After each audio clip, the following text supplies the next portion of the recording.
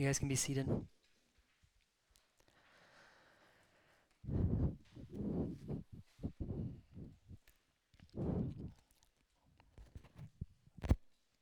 So I was at a wedding recently, and the whole thing was beautiful, obviously. And after the ceremony, and after the cake, there were speeches, several speeches, like 12 speeches. And I will say they were all very moving. You made me think all these people had been to Toastmasters together. They did a very good job, a good mix of funny but also meaningful. It wasn't the like, hey, you remember that time on Broadway? That was awesome. Like that was not these speeches. They were about times that this couple that had just been married, either individually or together, had taken the time to care for their friends, the members of their family. And some of those were more general, kind of more about the sterling character of these people. Some of the stories were a lot more specific. People were recalling these specific moments or interactions or even conflicts that had changed the lives of their friends. And it spoke volumes about this couple, that the ways that they had invested their lives in the people around them. And guys, I have to confess something to you. When I got in the car to drive home, uh, I was I was bitter, and not about the length of the speeches. Like I said, they were very engaging. Okay, what I said, I actually said this to my wife when I got in the car. I said, "Well, that's great, but give it a few years. Wait till they've been married for a few years, and then they have kids. See how much time they have left over for relationships after that." That like came out of my mouth,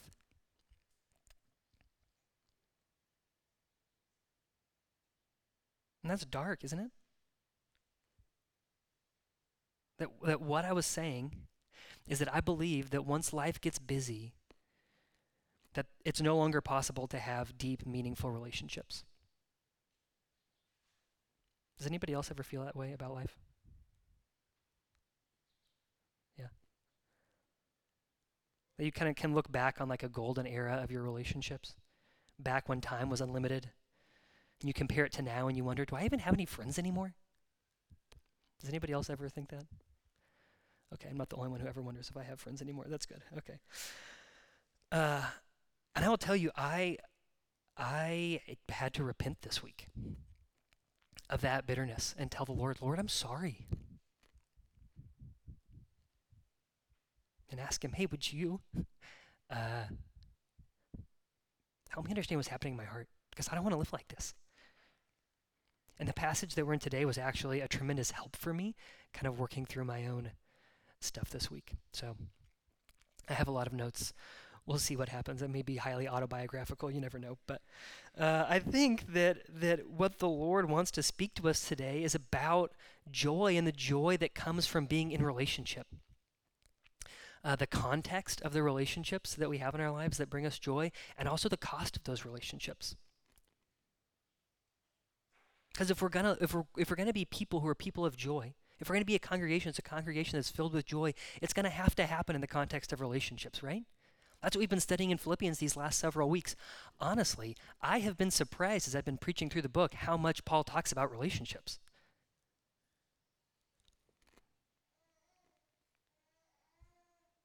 Do nothing out of selfish ambition or in vain conceit, but in humility.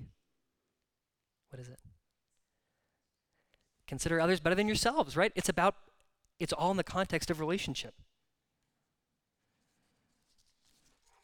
Christ humbling himself. We're called to practice that kind of humility in our relationships. Okay, so relationships are key to our joy. We're going to be talking about those today, looking at the way that Paul talks about them, talking about the cost of those relationships and the context of those relationships. So that's where we're going. If you have your Bibles, you can open with me to Philippians 2. We're Philippians 2, verses 19 through 30. That's where we're going to be today. Philippians 2, 19 through 30.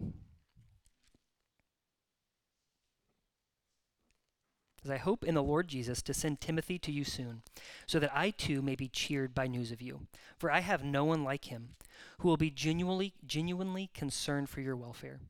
For they all seek their own interests, not those of Jesus Christ. But you know Timothy's proven worth, how, as a son with a father, he has served with me in the gospel. I hope, therefore, to send him just as soon as I see how it will go with me. And I trust in the Lord that shortly I myself will come also. I have thought it necessary to send to you Epaphroditus, my brother and fellow worker and fellow soldier, and your messenger and minister to my need. For he has been longing for you all, and has been distressed because you heard he was ill. Indeed, he was ill, near to death. But God has showed mercy on him, and not only on him, but on me also, lest I should have sorrow upon sorrow. I am the more eager to send him, therefore, that you may rejoice at seeing him again, and that I may be less anxious. So receive him in the Lord with all joy, and honor such men, for he nearly died for the work of Christ, risking his life to complete what was lacking in your service to me. Pray with me. Father, we confess this morning, Lord, that we are way worse at relationships than we think that we are. We're far more prideful than we admit, and that we are often working at cross purposes with you and the intimacy that we crave. Lord, we pray that you would save us, Lord, that you would help us, and that you would show us this morning through your word the joy that comes as we lose our own autonomy. We pray these things in Jesus' name. Amen. Amen. So before we get into kind of talking about the cost and the context of relationships, I want to just spend a minute zooming out here and talking about this section of verses, 19 through 30. Remember, we're reading the letter of Philippians, right? And the letter of Philippians is this book in the New Testament that Paul has written. So there's this apostle, Paul, and he's written to his friends in the church in Philippi. And we believe that this letter, like the New Testament, we believe it's authoritative, that God is speaking clearly and authoritatively not only to the church then that the letter was sent to, but that he's speaking authoritatively to us through this text, right? Okay. So in a lot of the passages that we've been in so far, the ways that we jump from what's in the letter into our own lives has been really clear or really obvious. So last week we talked about how Paul tells the Philippian church, hey, you shine like stars in the sky. Okay, so we make this jump and we say, well, that church shined like stars in the sky, right? Because they were in Christ. And so because of that, we know that that's true about us as the church. So then we talked about what does it mean for us to shine like that in the sky. Or Paul says, hey, don't complain. So he says to them, don't complain. So the message for us is, don't complain, right? It's pretty easy. It's kind of like a one-to-one correspondence. But what we have in this section is kind of a different chunk of text, right? What we have here is essentially Paul's explanation of his travel plans for himself and for his friends. Commentators call it a travelogue, just like an itinerary.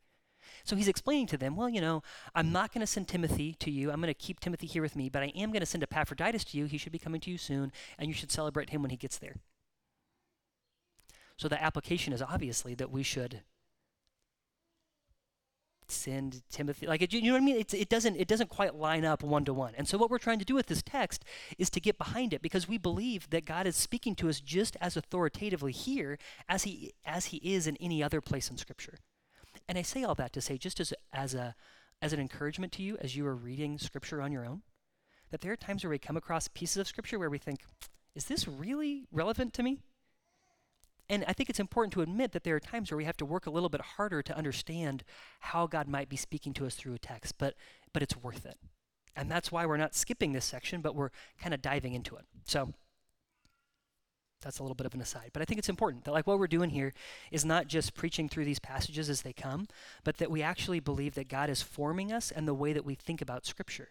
So that when you come to Scripture, not in this time, you kind of have the tools that you need to ask God, what do you have for me in the Word for yourself? So I think it's kind of important to give a little context for what we're doing. Okay, so the cost of relationships. That's where we're going to start. The cost of relationships. So we think about the wedding speeches that I talked about, right? I want people in my life to say those kinds of things about me. That people would say really kind things about me, like they said about that couple. And I actually want to have friends in my life that I can say those kinds of things about. That I would say, these friends of mine are really loyal. I want to celebrate them for you. Right? We all have a desire for those kind of things. And Paul actually shows us he has friends like that too. This is what Paul says of his friend Timothy in verse 20. For I have no one like him. Think about that for a second. Paul is saying, I have no one in my life that is like Timothy is to me. And the English kind of doesn't quite capture it, but that word for, it's a word for like is how we translate it, but it really means of like spirit. Paul is saying, I am so deeply connected to this man. I have nobody in my life who is like him. Do you long to have people say that about you? Or to have people in your life who you could say that about? Yeah. I have no one like him. Then he says, who will be genuinely concerned for your welfare. Again, what a beautiful thing to say about someone. Paul says all these other people, they're all out seeking their own interests, not those of Jesus Christ. But the implication is not Timothy. Timothy is genuinely concerned for the people around him, that he loves them with a love that is so genuine that it makes him stand out from everyone else around him. Then Paul says this about his friend Epaphroditus. He calls Epaphroditus his brother, his fellow worker, his fellow soldier, someone who has ministered to him in his need. And so we get this snapshot of Paul's relationships with these men that he's living around and working around and ministering with. And we see that there's this assumption of a really kind of tight-knit community support that's full of people who are supporting each other in their everyday lives and as they do this work of trying to figure out what it means to follow Jesus in their day-to-day lives.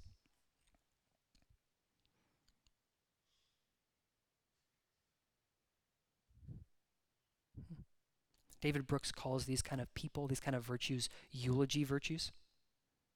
He says, it occurred to me that he's kind of talking about at the end of our lives, when we get to our funeral, what do people say about us? What do we want people to say about us? He said, it occurred to me that there were two sets of virtues, the resume virtues and the eulogy virtues. The resume virtues are the skills you bring to the marketplace.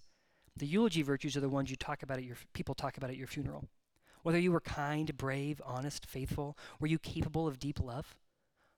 All of those eulogy virtues, the things that we would desire to be said about us at our funeral, all take place in the context of relationship. And he goes on to say, we all know that eulogy virtues are more important than the resume ones. But our culture and our educational system spend more time teaching the skills and strategies you need for career success than the qualities you need to radiate inner light. Many of us are clear on how to build an external career, more clear on how to build an external career than on how to build inner character. But the result of that, he says, is that we live with an unconscious boredom, separated from the deepest meaning of life and the highest moral joys. David Brooks is saying we all desire depth in our relationship like Paul had in his relationships. But he's admitting that we struggle as a people to know how do we actually cultivate those kinds of relationships.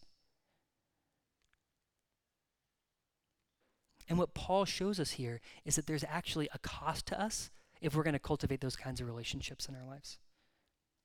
There's a cost to us if we're going to cultivate those kinds of relationships in our lives. And the cost is that we have to be willing to give up our own autonomy. That we have a way of living our lives that we talked about a few weeks. Paul says to live as Christ and to die as gain. That our default position for living our lives is to live as me, to live as me. That's autonomy. And Paul says, no, I'm calling you into a different way of living here, that if you're going to be a person who experiences deep, meaningful joy in your relationships in your life, what you've got to be able to do, what you've got to be willing to do, is to give up your autonomy.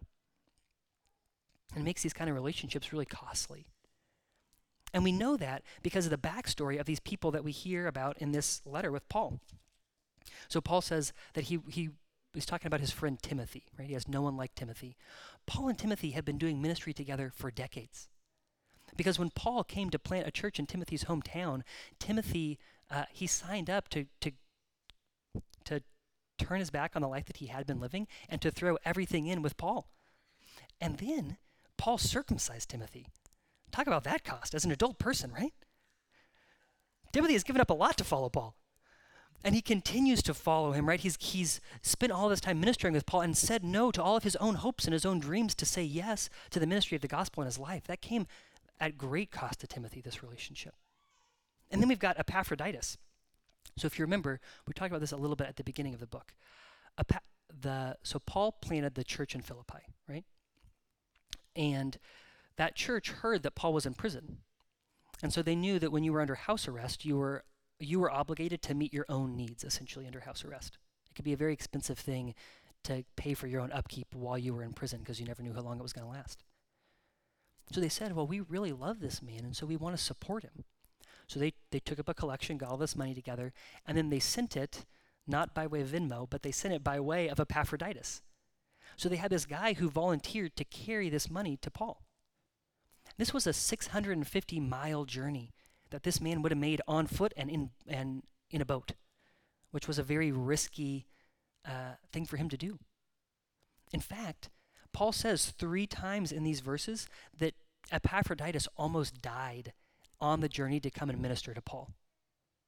And he wasn't just going to give Paul money, he was actually going to be a minister to Paul in his need. That's what Paul says when he calls him a brother, a fellow worker, a fellow soldier, and a minister to me in my need. That the Philippian church knew Paul didn't only need money, he actually needed someone to be with him while he was in prison. And so they sent their friend.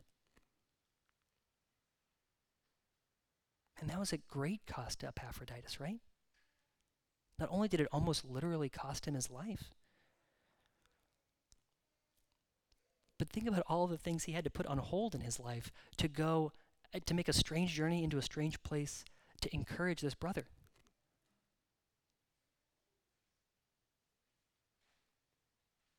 So there's a cost to developing the kind of relationships that Paul is talking about here. And we're very aware of that in our own lives, aren't we? That if we're going to have any kind of depth in our relationships, that any kind of depth always requires us to pay a cost. And the cost that we pay often feels like death to ourselves, doesn't it? Maybe we're not risking our physical lives, but what we know is that when we are choosing to give our time to somebody, there's something else that we're choosing to not give our time to. So for me to choose to give you time or intention or care from my heart, I'm choosing to not give those things to somebody else or to something else.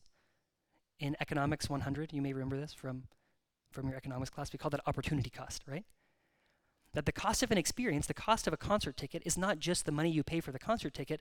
The cost of the concert ticket is also what you're choosing to do with that night and all of the other things that you're choosing to not do because you're going to the concert. There's an opportunity cost that comes along with the concert ticket. And that's true for all of our experiences in life. That every time that we choose to do one thing, there are all kinds of other things that we are choosing to not do. And we are painfully aware of all the things we're not choosing to do in our world today, aren't we? That's what FOMO is. Just being aware of all of the things that we're missing out on because we have chosen to do something else. And what economics coaches us to do is to always be thinking about the opportunity cost, to be constantly evaluating, is this really the best use of my time? Is this really going to make me as happy as I want to be? And so we've been taught and conditioned to think about all of our choices. Are these choices really going to get me what I'm most looking for in my life? That's an autonomous way of thinking. There's always going to be a point in our relationships where we're going to say, you know what, this other person is not worth the cost. Because what it's actually costing us is our very selves, our very lives.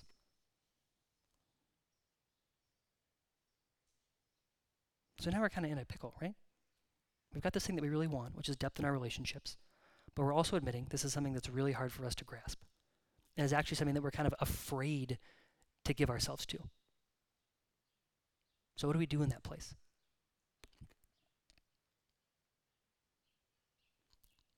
Think about what Jesus said in John 15:13. He says, Jesus says to his disciples, "Greater love has no one than this, than he who lays down his life for his friends."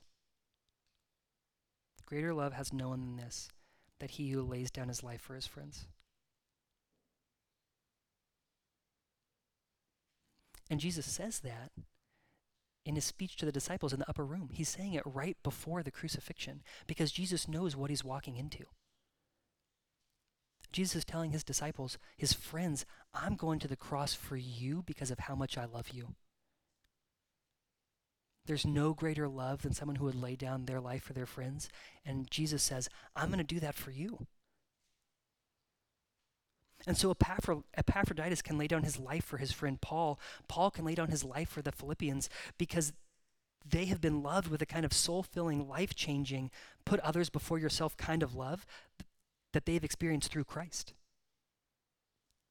We studied it 2 weeks ago when we talked about how Christ made himself nothing and went to the cross out of obedience and because of his great love.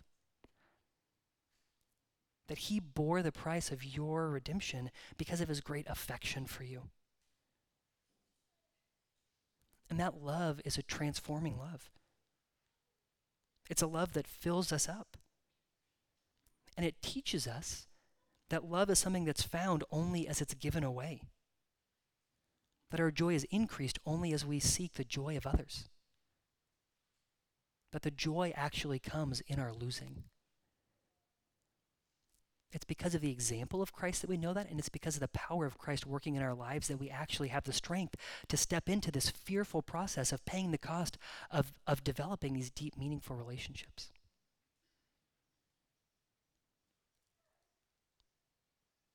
And I think what I have been wrestling with this week, and what I would invite you to wrestle with, is the fact that your life as it currently exists, is perfectly calibrated to get you the results in your life that you are currently getting. What that means is that if you're looking at your life saying, man, I would like to experience a greater depth in my relationships. I need some connection in my life that I don't have. I'd like to experience more joy there. Then the question is to the Lord, what needs to change about my life? Because the reality is that we are all limited people. We're all operating within limits all the time. I had a friend explaining it to me this way earlier this week, and I thought it was such a good metaphor. He said, I feel like I have all these cups on the table of my life, and they all are kind of for different roles in my life. I have a cup for work, and a cup as a husband, and a cup for my kids, and a cup as a friend. And then we could continue to add cups to that, right? Cups for my hobbies and my roommates, and you name it. But I've only got one pitcher of water. And as I pour, all the water that I pour into one of these things, I can't pour into something else. That's true about us. We're just limited people. And so I think the thing that we have to wrestle with is that there's a real cost to be paid to be in deep, meaningful relationship. And for that cost to be paid, it's going to have to come from somewhere.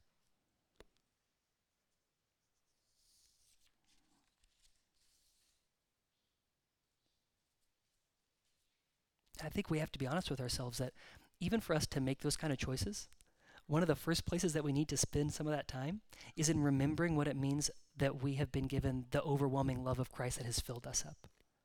Because otherwise, what we're driving out of, what we're making those choices out of, is a sense of obligation, and that's not what Jesus calls us to at all. But that we would take the time to remember the love that he has showered on us, and that from that would then fill us up and lead us to ask the question, Lord, where are you calling me to spend my time? So that's the cost of relationships. Then we're going to talk about the context of our relationships. And the context of our relationships matter, right? Like my freshman year in college, I became friends with the other people on my hall because they were the people right around me, and what I needed was friends right away, right? Here's the thing. I don't talk to any people from my freshman hall ever anymore. That's because we had zero things in common, except that we all needed friends, and we're incredibly lonely, okay? But as the year went on, as I got involved in other things, I met people who I actually shared common interests with. And so those interests then became the core of those relationships, the context of those relationships, and those relationships were stronger because of the things we had in common. Or like, have you ever invited someone from work over to your house, and on the day they're supposed to come over to your house, you think, oh, what have I done? What are we going to talk about? Is it going to be weird? Yes. Very awkward. Certainly. Why? Because the whole context of your relationship is work. And that means that your relationship is personal, but only up to a point. And now this person is going to be in your house, which is super personal.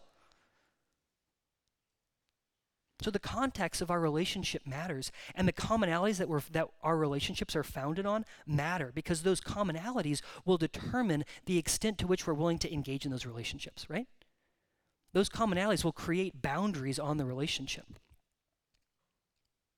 So we had to look at, well, what did Paul have in common in these relationships?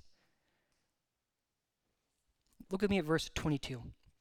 It says, but you know Timothy's proven worth, how as a son with a father he has served with me in the gospel. The context for Paul and Timothy's relationship is the gospel.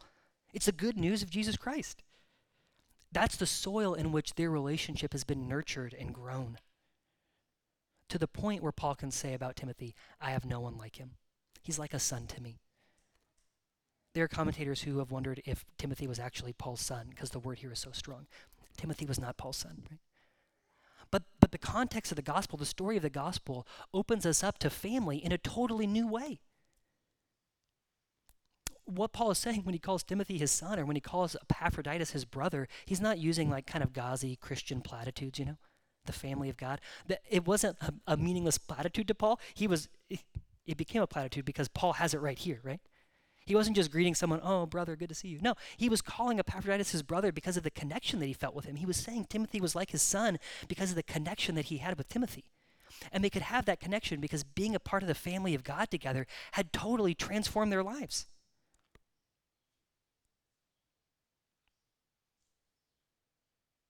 Paul was expressing a bond that he had with these men because of their shared commitment to Christ and the mission of Christ, not only out in the world, but their commitment to Christ in each other's lives.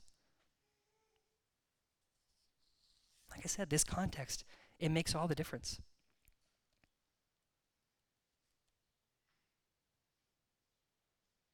And what we have to notice here too, and this is something that's important for us, especially within the church, is that this is not friendship just for the sake of friendship.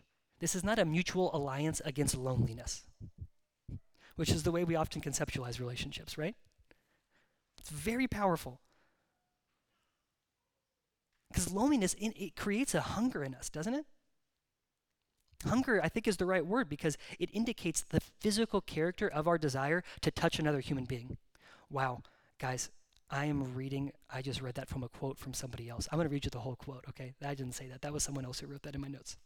Well, they didn't write it in my notes, but I wrote it from somebody else. Okay. Got to cite the sources. So here's the quote as a whole, talking about community for community's sake. This is by a guy, Stanley Horwath. He says, first, community for community's sake is not a good idea. He says, Sard is right. Hell is other people. Community by itself cannot overwhelm the loneliness of our lives. I think we are a culture that produces extreme loneliness. Loneliness creates a hunger, and hunger is the right word, indicating as it does the physical character of the desire and the need to touch another human being. And such desperate loneliness is very dangerous. I can tell you from, now the quote is over, okay, just to be clear.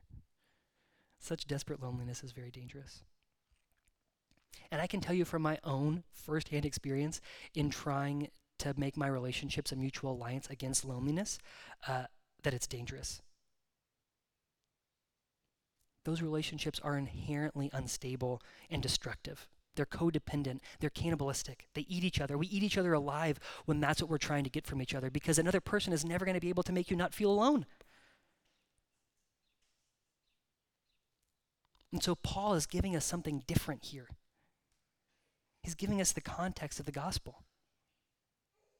The good news that the kingdom of God has broken into our world, that God, in seeing all the ways that sin has broken us and warped us, that we hate ourselves and hate others, that he didn't give us what we deserve, he didn't leave us in that place, but he came to us through the person and work of his son, Jesus Christ. And that Christ came not to dispense judgment, but to serve and to save us from the coming judgment by giving himself. That he displayed for us the self-giving love of God, and he saved us through the self-giving love of God. And that because of that as we step into that love, that we've been drafted into a mission. That grace is so great that it consumes the entirety of our lives, that it's a love that demands all of us. And because of the nature of that love, of Christ's love for us, it gives us a new context for all of our relationships.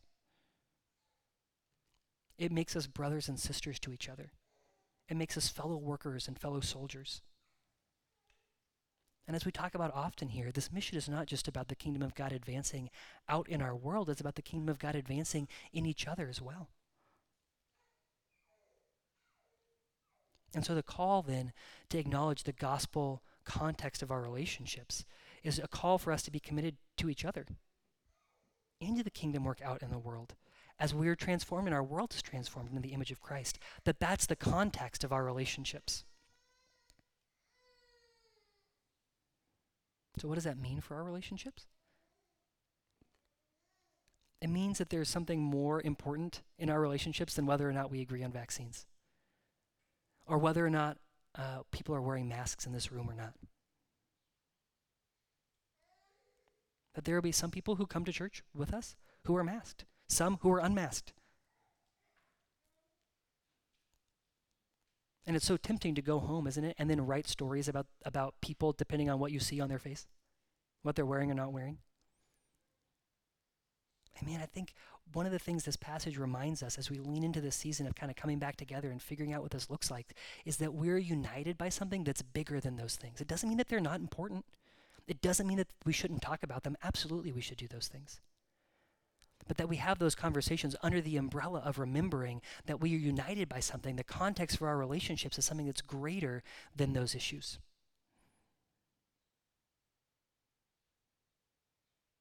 And because our relationships with each other flow from our connection to Christ, it means that we are invited then to acknowledge that in our relationships with each other. That our connections are about more than just having people to play dominoes with on Friday night, right? Now, I love dominoes, okay? I love playing games. Those things are good things. The things that we do with our friends to enjoy them and to have fun and are good.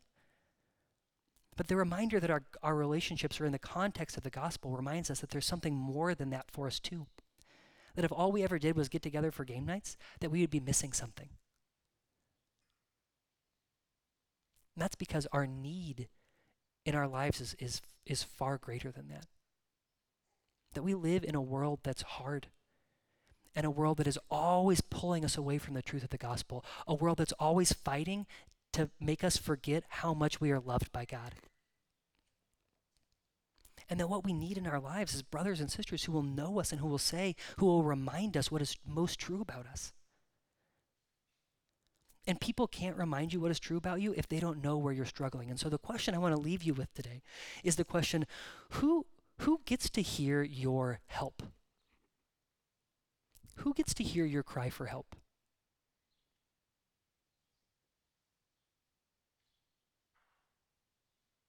Who do you give the gift of hearing you say help to? What we know about Paul, guys, is Paul knew that he needed Timothy in his life. This is what he says in verse 23. He says, I hope, therefore, to send him just as soon as I see how it will go with me. What Paul is telling the Philippians is, I'm not sending Timothy to you right now. A lot of commentators think that this part of this section is Paul explaining to the Philippians why he is not giving them what they asked for, which was to send them Timothy. And Paul says, I'm not going to send you Timothy because I need Timothy here with me because I have a need to have someone with me who's going to be reminding me what is true about me in the gospel as I await finding out whether I'm going to live or die. So this Paul, this man who says this, these beautiful, bold statements, to live as Christ and to die as gain, says, I need someone to help remind me who I am. And that person for Paul is Timothy. Do you know where you need help? It's hard to tell other people where you need help if you don't know where you need help. I think that's one of the first invitations for us. That we would ask God, would you make me aware of where I am crying out for help in my life? And then when he shows us that we would ask, Father, who are you asking me to share that with? And if you're married here, I'm going to tell you, it cannot just be your spouse. Your spouse cannot be the only person who hears your help.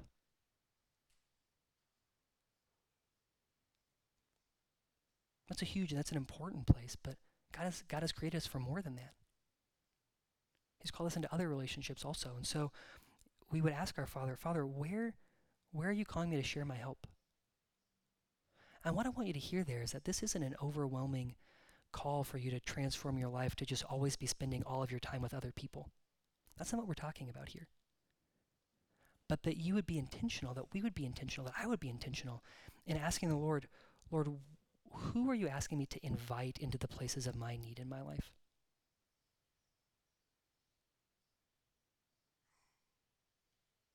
Whose cries for help have you heard? That's another question. And how is God asking you to step into those places with those friends?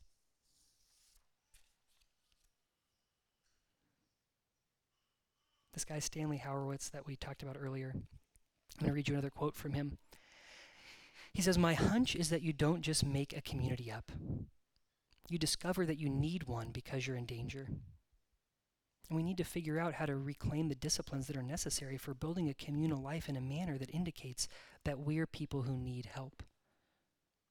We need to pray to God to help us because we're not quite sure anymore where we are. We're not quite sure what the dangers are. We need all the help we can get from one another, and we need God in order to know how to be accountable to one another." I think the invitation in our passage today is that we would start being on that journey with each other. That we need all the help we can get from one another, and we need God in order to know how to be accountable to one another.